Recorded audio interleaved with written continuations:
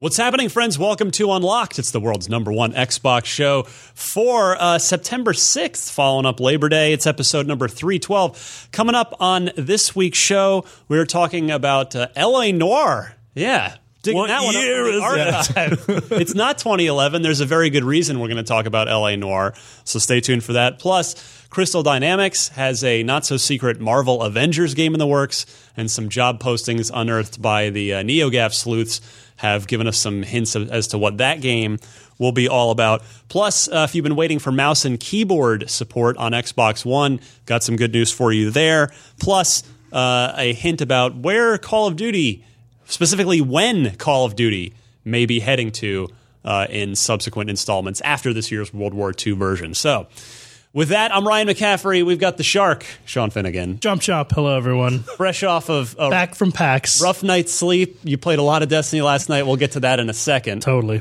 We've got Brendan Tyrell. Hello.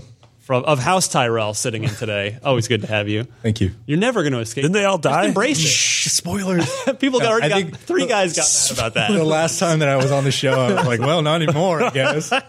Yeah. And Marty Sleva. Hi. Representing these two representing team button-down shirts versus You're right. team T-shirts. If you're watching on video, dress to impress. on this side of the table. That's right. I dress to depress. Yeah. All right, so guys, big thing of this week. The juggernaut that is Destiny 2 has arrived. And I want to start, Marty. I know you've completed the campaign already. I have. Yeah. I have a high light level. I've done a raid. Me and my Galahorn are married now. Let's go to someone who's actually played. I'm going to start it. I am very excited. But yes, Sean. Oh yeah, Sean.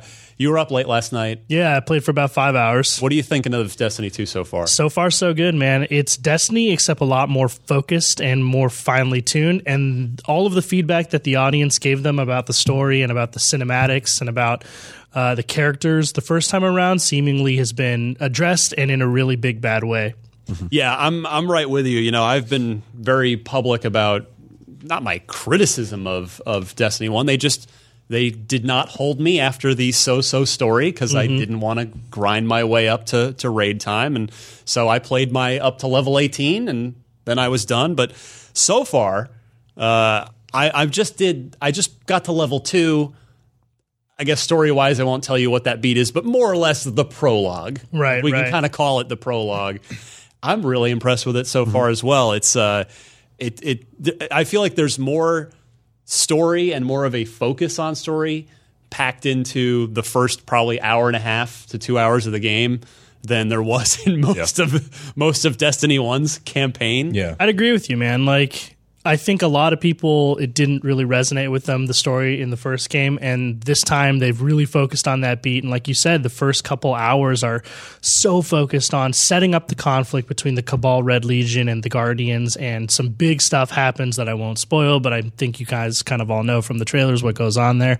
And all of that happens like in this very condensed chunk of time where basically you jump in, and from the first like minute to the like second hour, you're basically in this huge conflict and trying to get like your bearings, and it's actually pretty cool. It sounds like there's a bunch of like really small quality of life changes that make people look back at Destiny 1 and be like, man, there was a lot of BS we put up with and didn't realize it. Oh yeah, there's a lot of that. Like one of the big ones is they talked about it when we did the IGN first, but the new functionality of the directory works a lot better. Before, when you had to go from activity to activity or from destination to destination, you had to go from whatever planet you were on or wherever location you were into orbit. Then back and down. then back into another activity, and just even loading from the destination to orbit and orbit to PvP or whatever activity took forever. And now you can directly go from activity to planet to activity without having to go into orbit. It's really great. You hit on something before we came on the air, Sean, that I wanted to get into, because I actually came to about the same conclusion, but kind of I sort of had a different take on it. But and that's we both think there's a lot of Bungie / Halo DNA in this game. It's hard for me to even quantify, but just having played every single Bungie game since Halo 1, I mean, somebody on Twitter was like, well, have you played Pathways into Darkness and Marathon? Have you played Oni? Actually never played Oni, so I guess play I haven't Oni. played every Bungie game ever. But Fake Bungie fan. Yeah, I know. I'm a poser. What can I say? But no, I really see a lot of Halo DNA in Destiny 2, even in those first couple hours, just from not only like the way the set pieces are presented, where your eyes are drawn upward to these like gorgeous skyboxes and set pieces that are typically in the sky or on the horizon, to the just even the way the encounters are, like it kind of has there is Halo in there, and I really appreciated that. It brought a smile to my face the whole time I was playing. Yeah, and specifically like tone wise early on, I've got a very distinct ODST feel. Again, not being, I'm going to try and keep spoilers to a minimum here, but again, in the trailers, this is a world without light. Basically, the city falls right in that first mission, and the 5 to 10 to 15. Actually, it's a little bit longer than that. The first, let's call it the first hour, is you dealing with the fallout of that, and it's very downtrodden and very kind of despairing and hopeless, and you feel the weight of that on your shoulders as a Guardian, and it's really cool because you got none of that emotional impact the first time around in Destiny. Yeah, I like the fact that it's measured, you know? There's a long stretch in there where you're just kind of walking and there's this really somber cello playing in the background. And that whole opening scene, I think, is sort of Bungie trying to say like, hey, look, we addressed what you guys were talking about the story moments. Because at the end of Destiny 1, sorry if you haven't finished it yet, but like you get a pulse rifle and you have no answers and you have no idea what to do except to... I don't have time to explain why I don't have time to explain. Yeah, exactly. Yeah, thank you. You just, at that point, you're like, well, I guess now I start gearing up for the raid, which like you were saying at that point, you're just done. And so I think even in this first mission, you saw a lot of like moments where the game forces you into these set pieces where you turn a corner and you see like that vista on the horizon, like the burning city of New Mombasa, you know, in the background that you would see in a Halo game, or just the world itself is happening around you rather than you trying to inject yourself into the story. And I think that's one of the big things that was missing in the first Destiny game. And totally, I haven't played very far. I was going to wait for PC, but I think I'm going to pick it up because got to be part of the conversation. The man. hype, the hype. Got to get in there. That was one thing I found a little disappointing as I played so much of the PC beta, and I've been playing a lot of the PC version since we saw it at E3 or whatever. I am so sad about going back to 30 FPS. On multiple occasions, it's crispy. On multiple occasions, I think on Unlocked and on Fireteam Chat, I said that I didn't think that Destiny was really the type of game that would benefit largely from having 60 frames a second. Oh boy, was I wrong. Like after tasting the 60 frames a second, it's so much nicer to have that like fluidity and responsiveness in the controls, and I'm just going to miss that. Yeah, and I actually always felt Destiny was one of those shooters that it wasn't all about precision. It's about, movement and strategy and placement because you have all these abilities and, melee is such a heavy part of the experience. Going to PC, I always thought like, well, it's going to be, a little bit more akin to like a CSGO experience or like a very, very precise sort of shooter. It still felt like very much like Destiny, just faster and a little more crisp. You know what I mean? Like a little more fluid. As a gameplay first person, like it's just kind of, I don't know. I feel like I'm missing out a little bit on the best experience. There's stuff to be said about, having the game 2 months before the PC people get it. So in terms of being part of the discussion and kind of seeing the tweets of everyone playing all at the same time, like that's really, that experience is like something you probably can't replicate. Right. But in terms of, I think far and away when it comes down to it, the PC experience is probably going to be better, and that makes me a little sad. Totally. Because I love playing on Xbox and I love playing on my 60-inch plasma TV. That to me that is Destiny, and it makes it super cinematic. But I think at some point I might have to move on over to PC if I'm going to take the game like very seriously. Yeah. And like you said, like if you wait that month and a half, you miss the water cooler moment that we're having right now and that we've had this morning. It just kind of sucks that they didn't launch side by side. Yeah. Yeah, and the thing is, like, I kind of get it. We'll probably get to it a little bit later in the show, but there's just a lot of things that are going on in the PC version that are different and need to be addressed differently. And I think Bungie is very focused on making sure they do it right. Because if you launch shit wrong, if you try and, rush the PC experience out there, there's a great chance that it could just go really off the rails especially very when quickly. this is the debut Destiny PC Yeah. experience. Yeah, absolutely. This is your first impression for a lot of PC gamers What- who did not play it on any console. Did Halo 4 come to PC? No. So when was the last time Bungie released a PC game? Bungie never has. Yeah. It's always sorry, been- I was Since just the thinking Xbox. Halo. I mean, sorry. yeah, Let me. since- yeah. Let's say Microsoft did PC Okay, versions of Halo 2, and I can't. Even, I Halo don't 1 think had there one. was one for Halo 3. I think it was just Halo 1 I think and 2. so. I think you're right. I remember there was those Halo 1 and 2. PC only maps for Halo Yeah. 2, right? PC only multiplayer maps. Halo. There were two for the Halo 2 Vista. 'Cause Yes. it was for Windows Vista. Oh, haven't thought of that one. Hopping in in a the while. Wayback Oh Machine. no! Yeah, two maps that Yeah. were, and then Halo 1 PC Yeah. had 6 or 8. Yeah, but that's been Maps over a from decade. Gearbox. So that's Yeah, a long time for a studio not to make. But yeah, Brandon, real quick before we move on from Destiny, the one other thing that you touched on that I wanted to bring up too is I saw this response a lot to my initial reactions to the game on Twitter. A lot of people were calling out, "Yeah, I really love the music," and this is Destiny 1 was kind of without Marty O'Donnell. This Destiny 2 absolutely is without Marty O'Donnell, but they've, he's in my opinion the best in the business, but they really have Bungie's done a great job on the score in the at least in those early moments. There's just a lot of sweeping emotional kind of score to back up what's going on screen. Yeah, and I'm curious to see if that carries over once, the narrative or the story of the game actually picks up. Yeah. And, you're thrust into those action positions, because when I think of the Halo music, it's all about that crunchy guitar, da-da-da-dun. But in Destiny, like, the only taste that I've had of it so far is, like I said, all that. Crunchy like, cello? Yeah, crunchy cello. It's all that, like, emotionally sweeping music in the beginning when you are experiencing. Part of a balanced breakfast. When you are experiencing, like, sort of the fall of the city, right? So I'm curious to see how it picks up. But right now, man, that music is so good.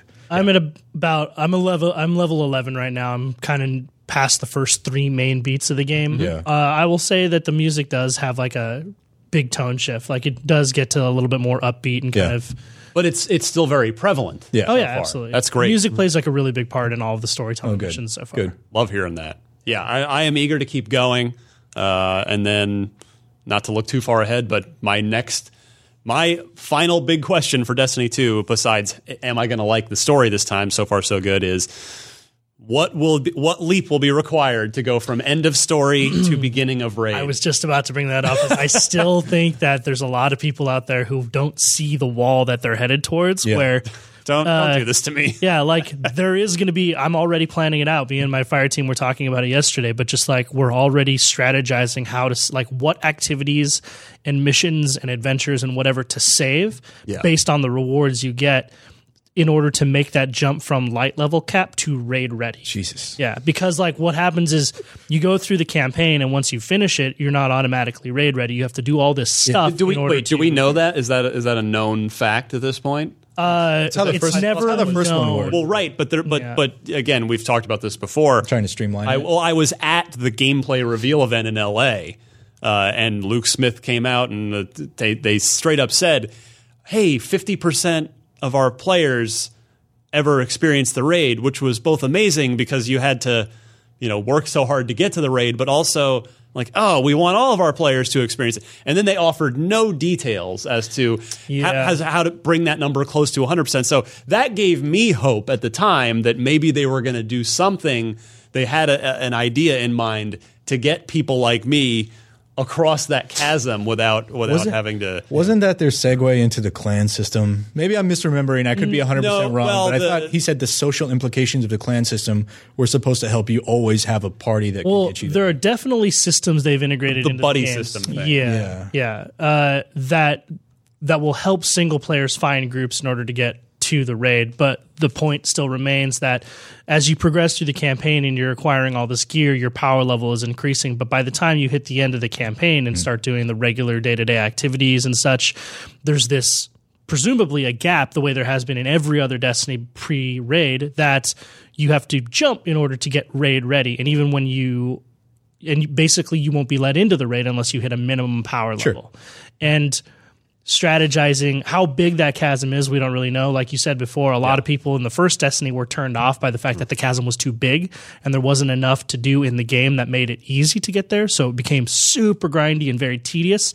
I'm sure that they've done everything they can to make it not that, but the fact remains, like, the goal is still to give players something difficult and challenging and rewarding to do in order to progress. And I think Are you saying that, or did Bungie say that?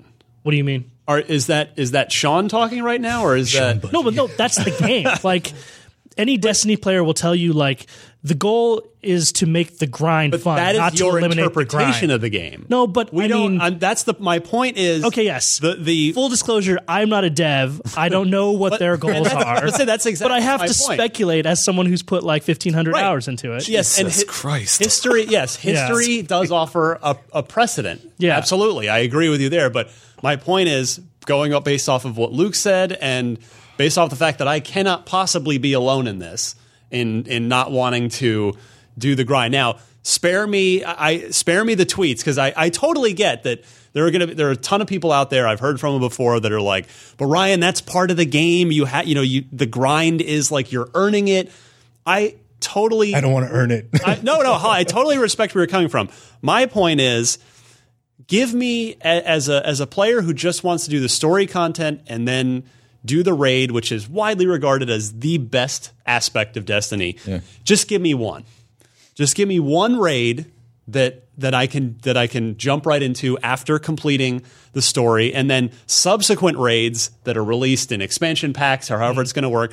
Make those the super high level, you got to go earn it, grindy things. Just give me one, because what you could do also from a design perspective, if you do that, I'm not a game designer, but this is just me spitballing at this point. So Ryan, is this you speculating? Yes, yes, it is. I'm just saying, if you give me that one, I'm going to go through the story. Hopefully, I'm going to really enjoy the story. If you let me pretty much hop into a raid after that and be ready for that first raid, I might find it so awesome and get so hooked on it that then I go ahead and say, all right, now I am going to do the grinds, and I'm it may just endear more loyalty from your players if you just give them a taste of what that is without having to basically, walk the 40 days and 40 nights through the barren desert that is the grind fest. But so here's the thing is, what if it was fun? The grind. What if you enjoyed doing it and you didn't feel like it was a grind? That would help. But I just want to play the damn raid. Yeah. It is. I did get to play a taste of it in our original IGN first coverage of the first Destiny. I was in a room with Luke, and actually, my raid group was Jason Jones and Luke and a bunch of other Destiny senior staff. And I was like, "Yep, we played about the first third of it," and I was like, "This is really cool." But then, when the game came out and I found out what it took to get there, it's like I don't have that time, time or interest to go through that. So all I'm saying, I'm hoping there's a middle ground here. And I think, like I said before, I think that middle ground isn't eliminating the grind; it's making the grind fun. Like, they've integrated all these different activities and stuff that you're supposed to do regularly in order after you finish the campaign to get raid ready. If they can make it fun and minimize it, like, please make it, because by all accounts, it's still a little against the minimizing part. I feel like you got to earn it, man. The raid is hard. And I respect that, but again, just give me one. Just give me. I get it. Give me my freebie. Yeah, give me one raid, and then you hardcore guys can have all the rest. That's not a bad idea, man. Like a level 10 version of the raid. Because we remember in Destiny, the first game, the raid on normal mode was a different experience from the raid on hard mode. Not just because the numbers were bigger and the health bars were longer, but because there were different mechanics and different, berserk timers and all kinds of stuff going on. So maybe like a level 10 version so you can get that story. I mean, other MMOs have done this before. Yeah. A stripped down, smaller, easier version of that raid. So like, you know what? I know what happened story-wise at the end of the raid. I know the big monster fell and what that means for or at least you get a sense for the of world. What it's like. Yeah, and then you go back to the normal one where you have to finish the story, and that sets you up for strikes, which sets you up for Nightfall, which sets you up for the raid. So maybe give you something smaller to taste, what the mechanics and the game mode is. I actually like that idea. Mid-game raids or like lower-end raids. Everyone remember Van Cleef from World of Warcraft? No. The 17 raid boss? The first great. human faction raid. Yeah. Yeah.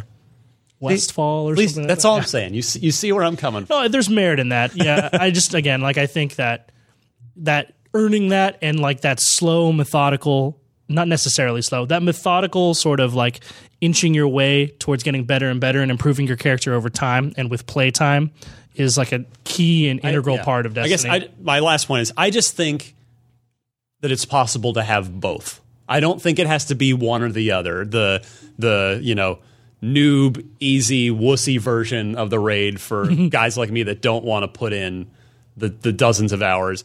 Well, I think it's possible to have that and still serve the hardcore audience. I think Bungie's full of smart designers that can figure that out. I mean, I guess it's already done. We just we're all just waiting to see. We know when it's The decision's already been made. If we had just started playing, we would have been done by now. That's true. Yeah, we could be raid ready just from the beginning of this conversation if we'd been playing. Well, thanks for tuning in to Fireteam Chat.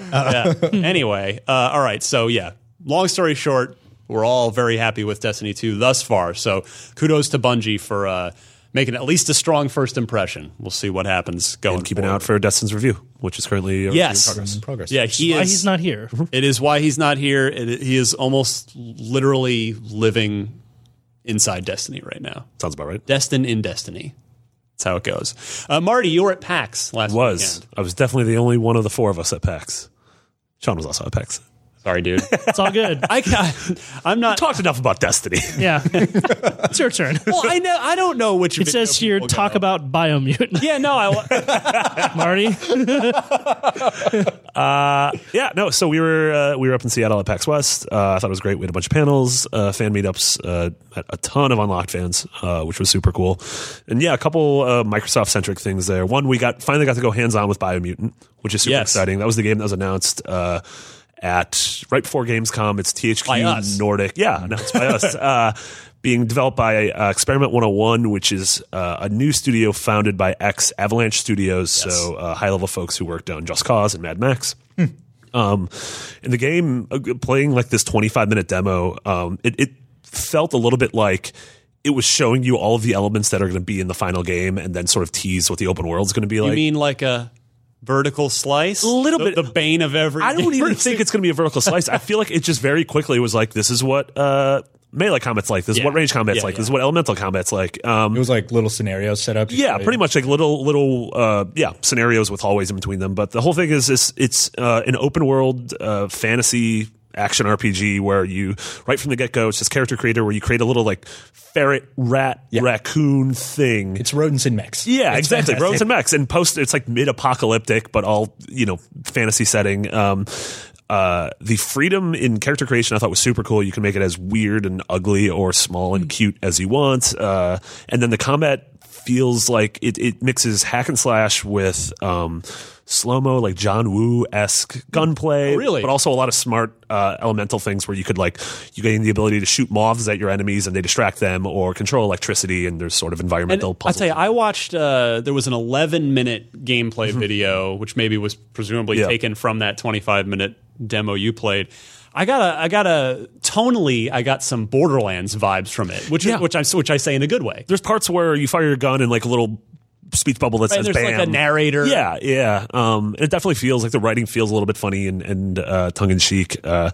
But then I think the thing that sold me most in the game was talking to them and their sort of promise of what the open world's going to be like, and like Just Cause, like a huge emphasis on crazy vehicles with jet skis and hot air balloons and like a giant hand of a mech that you can control that sort of like acts as a spider. that. Like rotates over and fires missiles. Yeah, out which of is the super fingers. cool. Yeah. And then kind of got middle finger. Or? I would imagine so. From all the fingers. Yeah, there's from a devil all, horn. or the gun finger. Yeah. This is the gun finger. Actually, it was. Now that you mention that, it was like the hand rotates and shoots like this, Yeah. and like that is perfect. Yeah.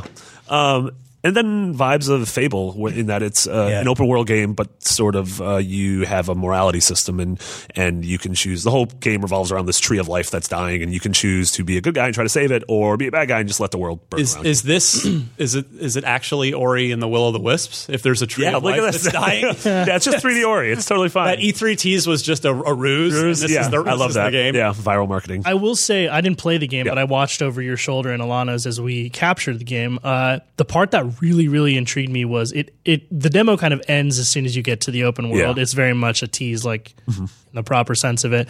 But like as soon as it opens up, it looks very vast and open and interesting, and it seems like a world I'd really want to get my go explore. Pause on. And it just looks I different. stopped myself That's like one of the short. things. I think I read a preview. I think it was PC Gamer or something, where every time they refer to the character, they put in parentheses a different rodent with a question mark. Like throughout the entire thing, they're like, and your meerkat? Trash Panda? Yeah.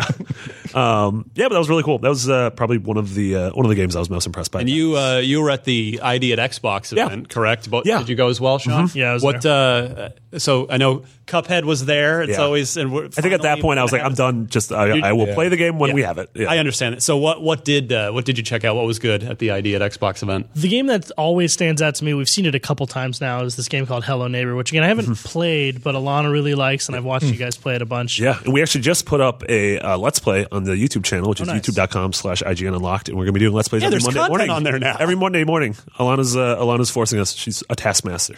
Yeah. So our first one of that is up. I'm very bad at that game. Spoilers. Yeah, it's funny you mentioned that. I played it at E3, I think it was. Probably. I don't know, they all kind of blur together. Yeah.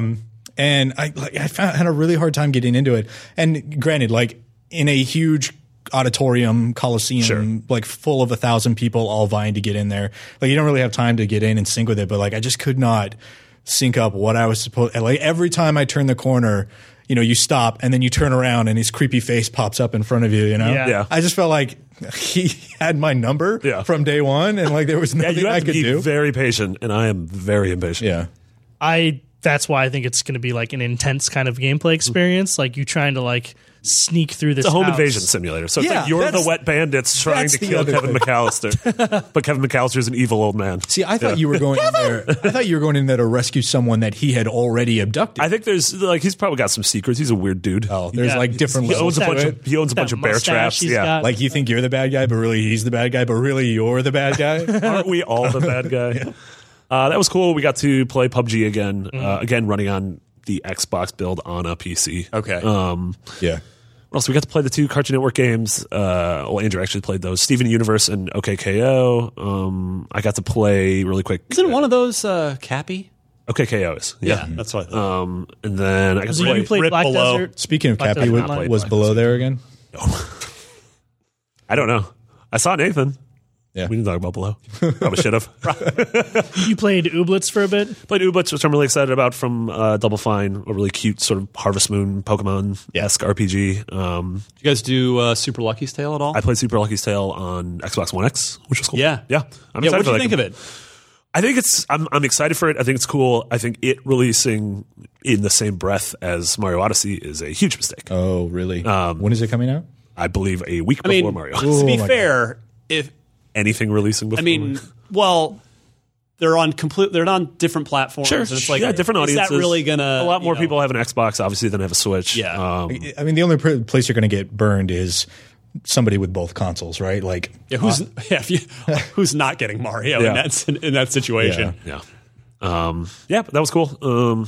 I just checked out the Microsoft booth was pretty huge at the show floor. I saw a bunch of people going hands on with Sea of Thieves for the first time, which yeah. was cool. Did they show something else? No, it was the same thing. I mean, that's same alphabet? There was so little new. Like they had Mordor and Assassin's Creed there, but it's all the stuff that's been the last couple of shows. But it's open to the public. So Yeah, they're people- for everybody. Yeah. Dude, the end of summer in early fall is the worst because you go E3, Gamescom, PAX. Yeah. Like TGS. Yeah. Comic-Con's in there somewhere. Yeah. Like what more do you show? Probably the most impressive thing I saw there, which as of right now isn't coming to consoles, but I think it might at some point, was the Final Fantasy 15 Pocket Edition. Oh yeah, I heard about And that. the thing that's insane about it is it's Final Fantasy 15 on an iPad, but it's all chibi characters. Yeah. But it's just the game. All the voiceover. It starts with the flash forward, and then it has the car breaking down and you pushing it to Hammerhead. It has all the VO. It has Stand By Me. Like the first couple missions are the same. Andrew and I played the first 25 minutes, and the entire time we were just like, how is this real? I cannot wait to see the How Cup is of Noodles this mission real? in this game. With the little chibi dudes. Yeah. I hope that comes Gladiators. I hope it comes to consoles, because it's just so weird. I don't know how it exists. I'm glad it does. That's cool. Yeah. Love it. Yeah, good show. All right, let's get to the proper news for the week. There's not too much, but the first thing that I wanted to get to is L.A. Noire. I really liked L.A. Noire when it came out. It was a little divisive. I think most people liked it in general. Sure. But there are fair criticisms to be had of L.A. Noire. But I was so enamored with the interrogation system and like having to try and read emotions on faces, and I adored that game. Well, it is coming back. L.A. Noire. Let's see. It's not actually called L.A. Noire Remastered. They're just calling it L.A. Noire for PS4 and Xbox One. And Out November 14th. soon. That is coming up. Yeah. Wow. Yeah. Yeah. The complete original game and all DLC with what Rockstar says is, quote, a range of technical enhancements for greater visual fidelity and authenticity, including enhanced lighting and clouds, high-res textures, and more. Plays natively in 1080 for PS4 and Xbox One, and 4K for PS4 Pro and Xbox One X. Interesting. Which, I suppose there's always just the make it backwards compatible for free option, but hey, if it's going to look kick ass on the X, sure, soup it up, let's go. Why not? Interesting time to do it. 6 years later, out of the blue. Yeah, I mean, we were talking about this earlier.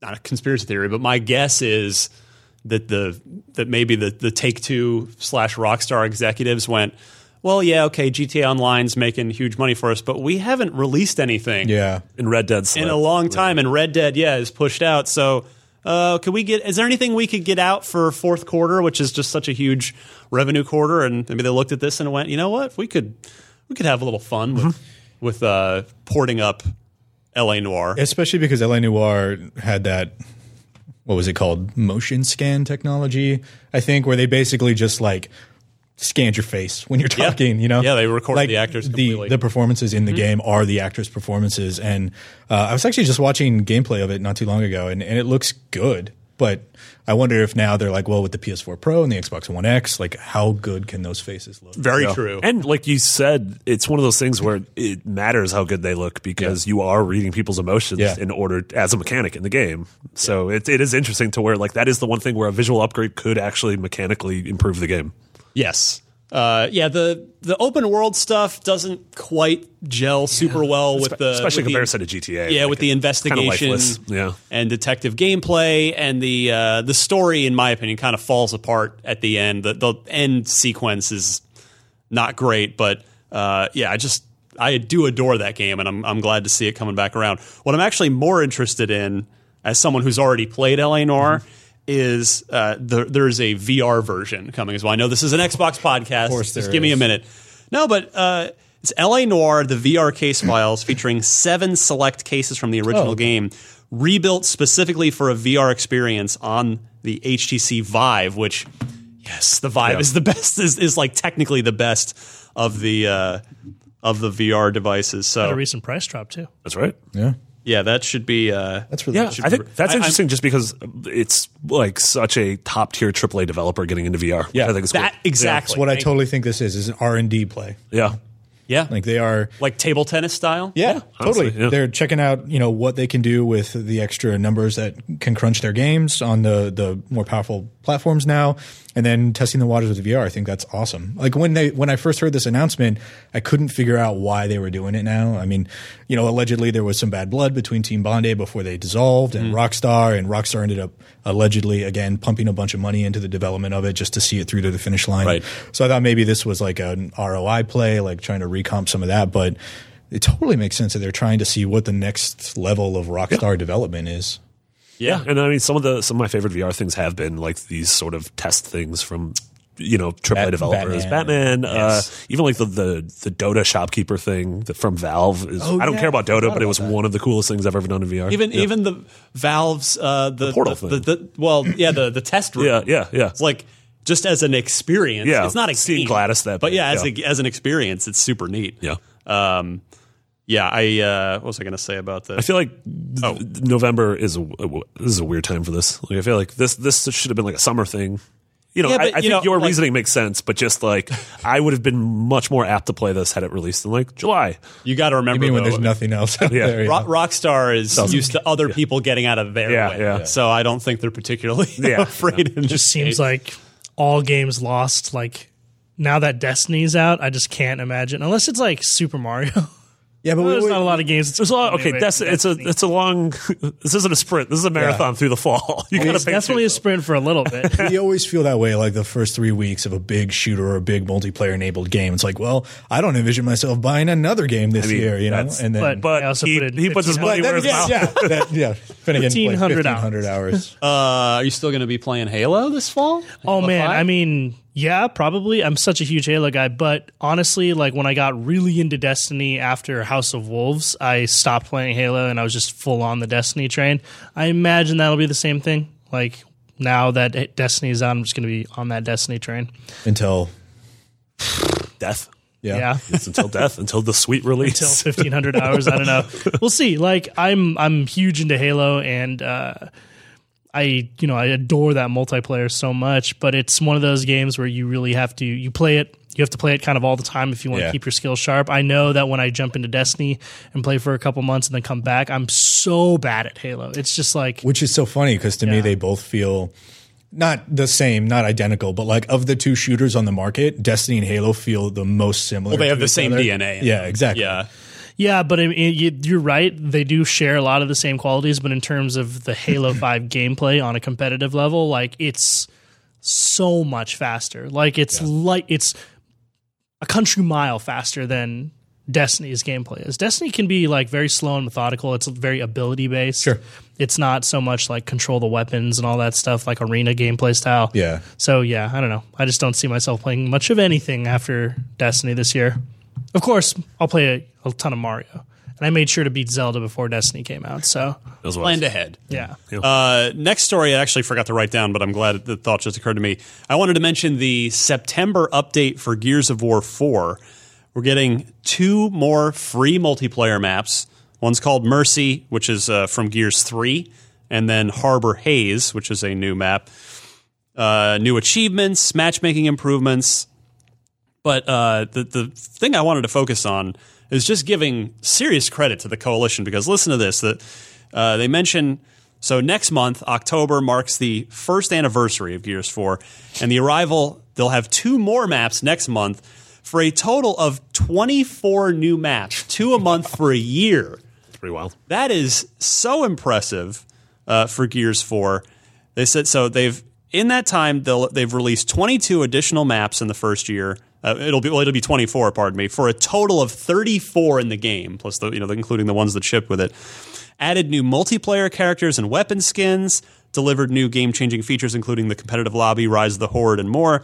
18 special events across Versus and Horde, including holiday-themed favorites, and 38 new achievements and 1,000 extra gamer score. I mean, that is what a great community. Sounds like they focused game. Sounds like they took a page right out of the Halo 5 book. And we said that before it came out too. Like they had that same sort of like all the maps and content's going to be free, and they have executed on that plan and just deserve a ton of credit. And it's really impressive. And I suspect they're going to get a lot of people either coming into Gears 4 for the first time or coming back to it for the first time in a long time when the Xbox One X comes out and they've got their 4K update. And whether they're new or they're people coming back, they're going to be like, holy crap, there is a ton of multiplayer content in this. And I suspect they'll see a well-deserved bump in the player population on that. So just shout out, thumbs up to the Coalition for continuing to support Gears of War 4. That is great, because the calendar would seem to dictate if they're going to be on a 3-year cycle the same way that 343 has been, and I believe still is. Gears 5 is probably not going to be till 2019. Yeah. So I wonder what they'll do for 2018. Be a good question. All right, Crystal Dynamics, makers of Tomb Raider. They are not super secretly on a Marvel Avengers game. And the sleuths at NeoGAF have dug up some job postings that give a little hint as to what this Marvel game might be all about. One posting was looking for a lead level designer focusing on, quote, fun and unique online experiences. And also, the job posting mentions an understanding needed for the social implications of shared gameplay, as well as referencing various modes and campaigns. And then there's a combat designer job listing, the key thing here is plan, prototype, and build combat systems that directly apply to a third-person cover-based action-adventure game. Yeah. That's Destiny. I honestly think this shared open world thing. Not really cover-based. Well, no, Yeah. the shared open world thing. yeah. Like this, I think every major publisher is looking at Destiny being like, how do we do that? Well, I mean, Which is, I The think, Division, Anthem. yeah. What else is already out there? I mean, that's This one. Yeah. This one. Yeah. Maybe. But I mean, just in general, like the industry is having like there's this kind of tectonic shift towards games as a service where you're looking at the long tail of like gameplay for your audience long beyond the launch of the game, right? Yeah. Destiny love is the use of tectonic shift, by the way. That's grade A podcasting right there. Yeah, like it is a big shift though. Like it used to be that you wanted to get when you put down $60 for a game, you wanted to get 50 or 60 hours of gameplay on it, and on the long end you got maybe 100. And now people are seeing games come out on the market where, like me, I play Destiny 1 for 1,500 hours. Counter-Strike Go, I probably have put 40,000 hours. I have no idea. A little too much in that one. Yeah, it's probably less than 40,000. What is it? Is it the Malcolm Gladwell? Is that the 10,000 hours Yeah, thing? yeah. So, yeah, to be an expert. To be an that's how you expert know or a it's master. Yeah. I'd call myself a master of Counter-Strike. I bet I think you are. Yeah, but not even just those, but like Miranda and Brian Albert and Mitch, like those people have 4,000 hours in Dota. Those Like people are there's sick in the head, though. well, Not disputing that. yeah, shrug. I think that there's a long like if you can do a game like that well, like the way Valve has done, your whole business model can be around sustaining 2 or 3 large franchises for years and years and years, and you never have to continually upkeep or develop new games, which is a costly endeavor, and you also may swing and miss. Yeah. So it's like a big thing. I think this is, I don't know. I mean, it's funny you mentioned future. that because literally in the same post, they say we see games as a service as the future of the industry, and we're going to lean into it hard. And this seems to be the first step of, Square and Crystal, like, trying to get into that racket, like Activision. Like you just said, Activision's got Destiny, Call of Duty, and up until recently Skylanders as really like their 3 main pillars. Well, plus all the Blizzard stuff. Sure. Yeah. Now that Activision and Blizzard are part of the same umbrella company. Yeah. So yeah, I think it's smart, to create a game with legs like that. I don't know how you put the Avengers in a third person cover game because Yeah. that doesn't seem to me like the right vehicle for the Avengers. Like 3 of them can fly. The Hulk just basically runs through stuff, Well, and that's why you segue right into my next point, which is that's why you put Crystal Dynamics on it, which is arguably the top Western talent that Square Enix has. And so you wonder, okay, well, what about Tomb Raider then? Because that franchise is clearly one that's alive and well. And if you remember, I'm sure we talked about it on this podcast, but it was some months back on BART, somebody like photographed over their laptop over some dude's shoulder, and it suggested that the name of the next Tomb Raider game is Shadow of the Tomb Raider, and it's being handled out of Eidos Montreal, which would make a ton of sense. Like they were, put them on. They're a proven developer, but Crystal's, like I said, arguably your top talent. Put them because you put your top talent on the Marvel thing because you want to make a kick-ass product to show Marvel to say, hey, look what we're doing with the contract that we have with you. Please keep giving us that contract so we can all make tons more money. And it's always risky doing new IPs too. So you really want true. that to be your marquee kind That is true. talent. Is Crystal a 2-team studio or 1 team? To my knowledge, which is only having visited there for Tomb Raiders, I mean, I think they were, at least with the last 2 Tomb Raider games, it was one team all on one game. team, But yeah. it's I have a feeling they've possible grown could've- quite a bit. Yeah. Yeah. Next this week, mouse and keyboard support. Some people have been looking for this on the Xbox One. It is still happening. Mike Ibarra, of course, one of the platform leads on the dev side at Microsoft on the Xbox team, he says keyboard and mouse support is definitely coming.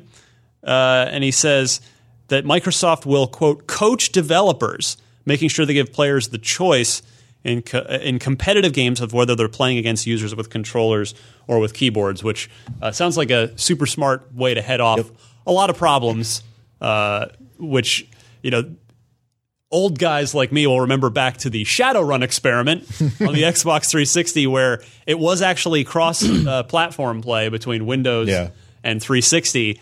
And we did a feature once at OXM. We had PC Gamer and Dan Stapleton and his magazine down the hall on the PCs and us on the 360s. And they wiped the floor with us. And we're probably all of generally similar skill. Yeah. But yeah, when you've got mouse and keyboard against gamepads, it's generally not going to end well for the gamepad folks. So except for one time in a tournament where Alfredo's controller team on Xbox, they won the E3 tournament. Do you guys remember that? Like in 2015, they played against... I believe it. Alfredo's awesome at video games. They also were so hardcore into Titanfall, but they entered a PC tournament and played with controllers and won. Wow! And everyone was like, "Who are these guys?" It's pretty insane. Awesome. Who are these guys? Yeah. I think this is awesome, man. Detecting inputs and letting you choose who you play against is the first step to true crossplay, I think. Yeah, Gears 4 does that, has opt-in matchmaking because the same thing where there's the PC version. You can choose first they had it where you could only cross-play in Horde where you're working together. Yeah. And then they had opt-in competitive matchmaking, which with filters for peripherals. Exactly. Yeah. Smart way to go. And that seems like hopefully Microsoft's just going to, I hope they won't coach developers. I hope they'll straight up require that. Yeah. That would be the way I'd like to see it go. I'm interested to see how Microsoft addressed some of the challenges in this, because it's totally a thing that's really in line with their philosophy. Phil's talked about how he kind of wants to unify Xbox and PC as one platform, right? Making Xbox Live available on PC and vice versa, cross-play, cross-save, all of that. I'm so on board with it. But there are situations where mouse and keyboard on consoles has become problematic, like in Overwatch. I don't know if you guys are if any of you are Overwatch players, but in order to be competitive on console, you have to use Zim 4, which is this adapter you can go buy on Amazon. It's $150, but it allows you to plug mouse and keyboard into it and connect that to your Xbox and essentially allow the console to recognize a controller, but it's a mouse and keyboard. And now players who use that are at such a huge advantage over other controller players, and there's literally no way for Blizzard or the dev or the client to detect that peripheral. But Microsoft could, and Sony could. Yeah, so I think it takes firmware updates. That's why I'm interested in how do they address those challenges, because we're looking down the barrel of that exact same thing right now on Destiny. People who want to use mouse and keyboard to be competitive on PC can now acquire aim assist by using Zim, because Destiny has aim assist support for controllers. So if you play with a controller on PC, you get aim assist, which is obviously a huge advantage competitively. But if you want to play with PC and get the more sort of nuanced and tactile feel of mouse and keyboard, but also get the aim assist, you can use the Zim thing, and there's no way to detect it. Yeah. And that's a huge imbalance in competitive play. So I would love to see Microsoft and Sony come forward and be like, we want to bring mouse and keyboard. This is how we're going to address these third-party products that may cause imbalances in the competitive landscape. Which is crazy, because a lot of games are developed specifically for their platform. How many times has Kaplan gone on the record saying a skill that works on McCree and PC does not work the same on McCree in Xbox? So now you have the precision of PC with the forgiveness of the whatever the console balance. Yeah, which has led to that big problem on the Overwatch community, which is every high level. Sean Pitts out there. Mm-hmm. Very, very high-level Overwatch player on console has to play with mouse and keyboard, has that Zim adapter, because there's no way you can play against players like that on console and expect to be competitive with a controller. That sucks. I find that to be that's a huge problem. Yeah. Well, Mikey Barr notes, quote, you'll see our first game supporting keyboard and mouse soon. I wonder if they will... Destiny 2? Go, the Age of Empires. That's a really good point. They announced it for PC, but I wonder if this certainly would open the door. We've solved the RTS on console problem. Just use a keyboard. Use a mouse and a keyboard. Exactly. All right, finally this week, Treyarch's Call of Duty. It's their turn next year. We've got Call of Duty World War II getting ready to ship here in exactly 2 months. And which, boy, that reminds me, we've seen almost nothing of the campaign, but I'm actually happy about that. Yeah, like I saw it behind closed doors at E3, and they showed a really cool, very cool segment. Yeah. Oh yeah. I kind of hope I don't see any more of it until I actually sit down and play it. That would be a nice change. Anyway, so Treyarch's on deck for next year, and I've said before, like I kind of feel like the Black Ops sub franchise seems to have run its course. There have been 3 of them. Like, are you really going to do Black Ops 4? And it sounds like probably not. So this is Eric Hirschberg, the CEO of Activision. He says, I think with the benefit of hindsight, he was talking to Game Informer, so credit to them there, says we can all, with the benefit of hindsight, we can all agree we might have had one more future game than we needed. He also indicates that internally, the feeling was right that it was time to, quote, return to the series' roots by bringing the games back to their original setting. I'm going to throw in a boots on the ground for Marty. I knew it was coming. He didn't actually say it. I just did. So. Monster. When pressed on the future direction of the series, Hirschberg is understandably cagey, but doesn't rule out a return to the franchise's advanced warfare settings, citing the ever-changing nature of the games industry and the series itself. He's more firm, however, on the prospect of future historical games, citing the, quote, very rich territory provided by World War II and historical settings in general, and referring to it as an area that could be explored, quote, more than once. So he sure seems to be telegraphing the idea that Treyarch will be going back in time as well. Yeah. Totally misunderstood what you meant when you said on the prospect of future historical games. I was like, what is a future historical game? And I was thinking like BioShock. We've got to go back to the future. Yeah, like I was thinking like BioShock, like alternate, like kind of future versions of the 50s and stuff. And then I was like, no, he just means upcoming games. Got it. I'm on the same page with that. Yeah, I mean, that would make sense. Welcome to the show, Sean. Yeah. Clearly, the Treyarch's game is in development, so it's already whatever it is what it is. But I just think this year compared to last year, the reception to World War II compared to Infinite Warfare has been so much better. I mean, Infinite Warfare was the trailer was like the most downvoted video just because the internet can be dumb sometimes. Well, but that to be fair, that was because of the Call of Duty 4 remaster forced bundle. Oh yeah. That wasn't just because the game was set in the future. But people also I don't know. Trailer. I think there was a little bit. I think people were fatigued, and with Battlefield 1 debuting right around the same time, I think people were like, "This, we want to go back to this. We missed this." And so I think generally, I think the Call of Duty World War II reception's been pretty good. Yeah, everyone who's played it has dug it. Oh yeah, people are really I'm super excited for the I'm campaign. More excited about this Call of Duty than I have been in literally years. Yeah. That being said, I don't think Black Ops is done, honestly. You don't think so? I don't either. I think the cachet of that name is huge. I think maybe Bobby will tell you, Call of Duty #1 super fan out there will tell you Black Ops is far and away the most like profitable and best of the whole series. Yeah. He rates it higher overall than like Modern Warfare. So Black Ops 1 was sort of Cold War, sort of Vietnam. It was it had a couple time periods. It was told through a series of time periods. Do you think you think there will be Black Ops 4, but it will? I think go back. The era will go back in time. Totally. I can see that. Cold War, so. Vietnam. Yeah, that would differentiate it enough from this year because it would be by moving it 20, 30 years into the future from World War II. I think you have much different technology. Or go ahead, totally do it like the way they did the first Black Ops, which is my favorite Call of Duty of all really time, good. both multiplayer and campaign. I loved it. Which is the first chapter takes place in the 30s, the next in the 60s, the next in the 70s. Yeah, I get behind that because I could totally. I mean, we had so many World War II games from Call of Duty 1, 2, 3. World at War. Big Red 1. Yeah. Big Red 1. Oh, that was a World War II game. Was that Medal of Honor or was that Call of Duty? That was Call of Duty. Call of Duty? Okay. It was on original Xbox and PS2. Mm-hmm. Right when there's at the same time Call of Duty 2 came out for 360. 2005. I know things are cyclical, but I would love not to do another 4 years in the World War II theater. I agree with that. I think variety is key at this point. Like, especially when we have 3 teams working on things. Exactly. 3 years. Yeah, let's mix it up. I mean, why not? Yeah. Why not mix it up and keep players sort of I think that offering something new? I think the problem was that Black Ops 3, Advanced Warfare, and Infinite Warfare all felt a little too samey. Yes. Also, doubt. they stripped it away from what I think Call of Duty is best at, which is Boots on the ground. boots on Stop it. the ground, gun angles, lines of sight, Yeah. setting up traps. And then you have your futuristic versions of the game, which turned it into basically an arena shooter, de facto arena shooter where you bounce off the walls and like double, triple jump and then do a power slide and then use your exoskeleton to punch someone's head off. Dangerously close to like Unreal Tournament there for a Yeah. little bit.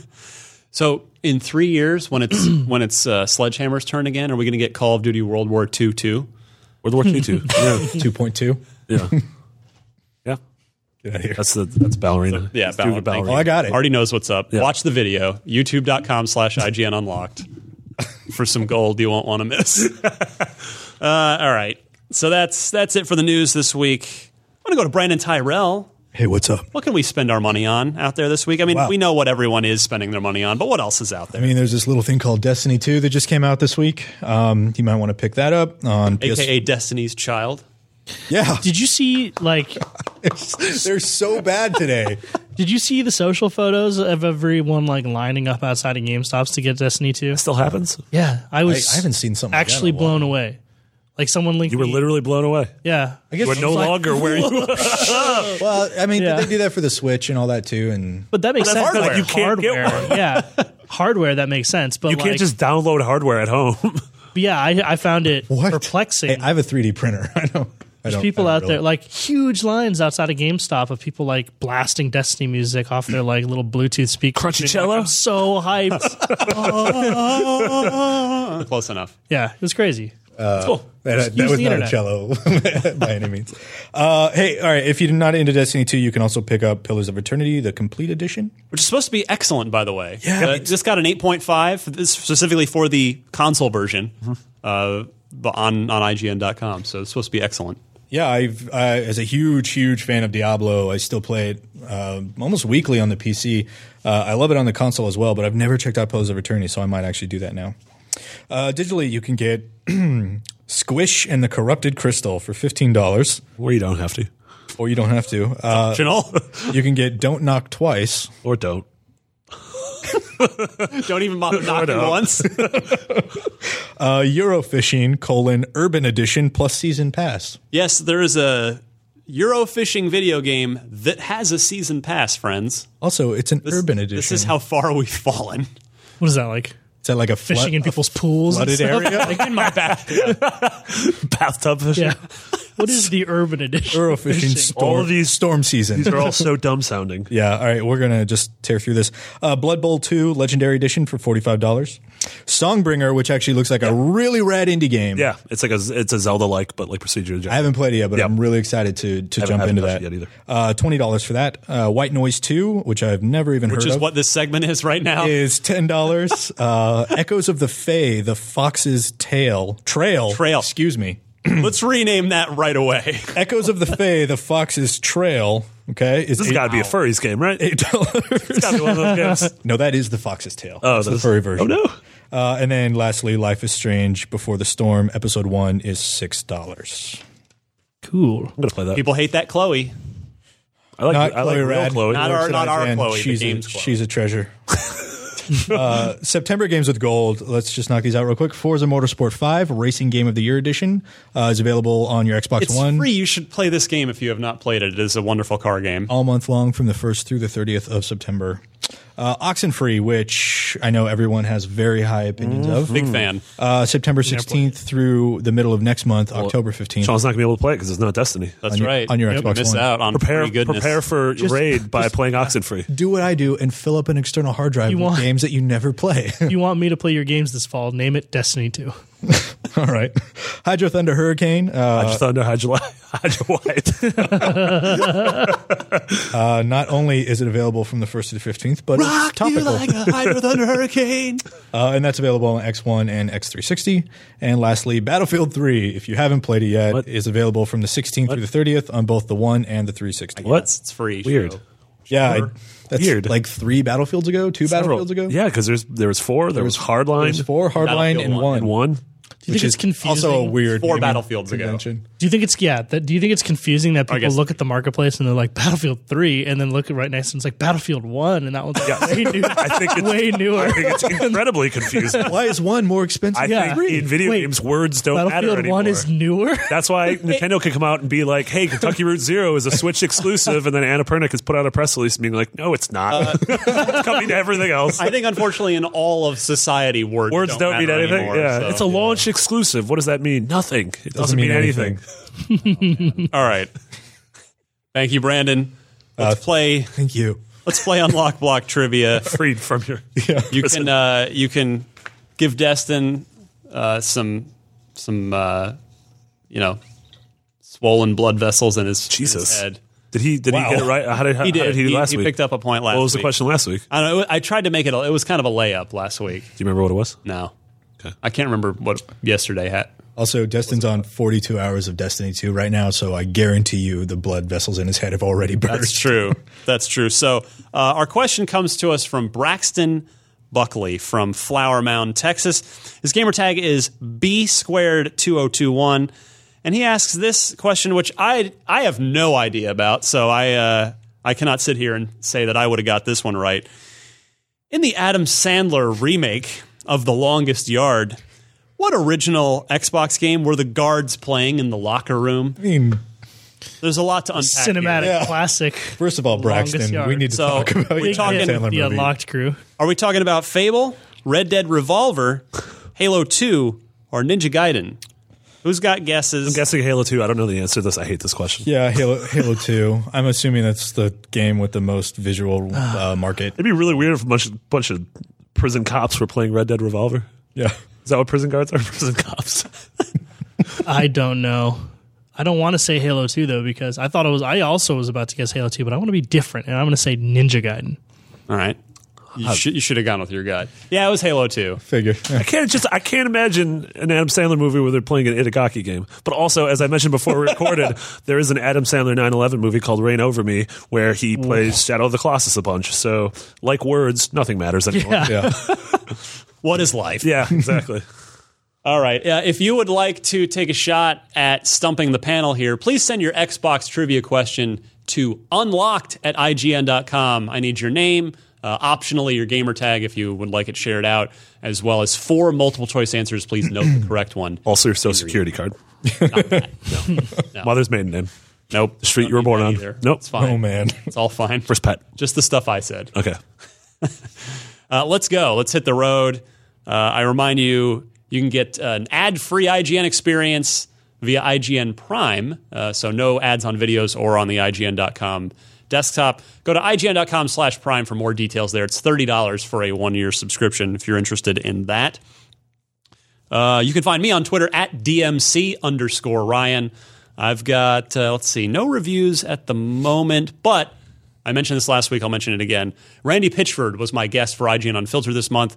We had an hour-and-a-half chat and only covered half of the subjects I wanted to get to. So he flew back here the next week and we shot the rest of it. So that's the part 2. Look for that next month because people are like, well, did you ask him about aliens? Like, yeah, part 2. But this first part covers a whole bunch of ground. So please check that out on YouTube, on our YouTube channel, the IGN YouTube channel, IGN.com, or it's also up as a podcast on iTunes as well. Sean? Follow me on Twitter at ShopByFinnegan. Going to be doing some Destiny features. Also, take a look at all of our PAX content. A lot of good stuff there. A lot of stuff. I have had questions about, real quick before I get to a gentleman, if there's going to be an unlocked Destiny 2 group, like a clan on Xbox. Oh. The IGN clan already exists. Is it all Fireteam chat? What do you mean? Is it all done? Is it a Fireteam chat group? I think No, it's it's just like the IGN. Oh, it's just an IGN chat. group. Yeah. Okay. Is it how many characters are there? Yeah, totally out of curiosity for the tag. What do you mean characters? Like how long number can of letters? Clan? Yeah. I don't actually know, but it is just ours is just IGN. Oh, cool. All right, Yeah. so that exists. And they actually have unified clans now across PlayStation 4 and Xbox One. So like me and Nice. Destin we're all in the same clan, but we play on different platforms. nice. So Oh, right. Okay. yeah. Cool. Cool. All right, so look that up if you're interested. Yeah. Brandon? Yeah, you can follow me on Twitter. It's just my name, BRANDYNTYRREL. Did you say YN? I did. I heard that as well. Did you misspell your name? Spelled my own name. You just Game of Thrones your own I Game was of Thrones. leading, name. all right, let me unpack this. You went I a was- little too fast. I was leading up to the last name, and I'm like, I know how to spell my first name. That's not a big deal. Apparently, so that's not funny. true. So take two. BRANDINTYRREL. Man, that's weird. And I forgot how old I was for 2 years. Yeah, that's a little weird. That actually happened. He's that did not happen. kidding. Yeah, no, that seriously. really That happened. wasn't great. Yeah, you can follow me on Twitter. Let's see, we just finished up a bunch of IGN First stuff. If you're a fan of Assassin's Creed, you can go check that out. Go.ign.com/AC Origins has everything that Brandon and Literally the team the did. entire month of content, and there's a ton lot of of good Origins stuff in is there. ORGYN. Oh man, I almost swore right now. I caught it. And then we also just put up the first piece of this month's IGN First, which is Code Vein. Yes, thank you for bringing that up. And you can get to that at go.ign.com/Code Vein. If you like Dark Souls, you're going to want to do. pay attention to Code Vein. Yeah. Will. To our coverage. Or Anime Vampires. So Like all of those. go check it out. Empire D? You kidding me? There's an anime Is that vampire. a penis? It's not a penis reference. Go. Vampire Hunter D is a very famous anime. It has nothing to do with penises. I just wanted to see you squirm. I like talking about penises. It's was great. about to You can follow me at Mick Biggity. And like I mentioned earlier, check out our YouTube channel for those Let's Plays, youtube.com/IGN Unlocked. Subscribe. The first one is Alana and I playing Hello Neighbor. And I get caught in several bear traps. And and I'm recording one with you today? Yeah, we are. Yeah. Destiny one. Yes. What do you know? Oh, I get to record a Knack 2 one later. Not for the IGN, not for the No, we're putting it Unlocked up. We're putting it up on Unlocked. We put it on the NBC channel. Why not? Yeah, there's nothing matters anymore. Yeah. Words That's don't right, matter. that's right. We're Brandon doesn't know how to spell his own name. Yeah, seriously. Exclusive isn't exclusive. How many I's and Y's are in McBiggity, just so I know? Oh, man. For Marty, Brandon, and Sean, I'm Ryan. This was Unlocked episode, 312 already. We'll be back for a palindrome next week.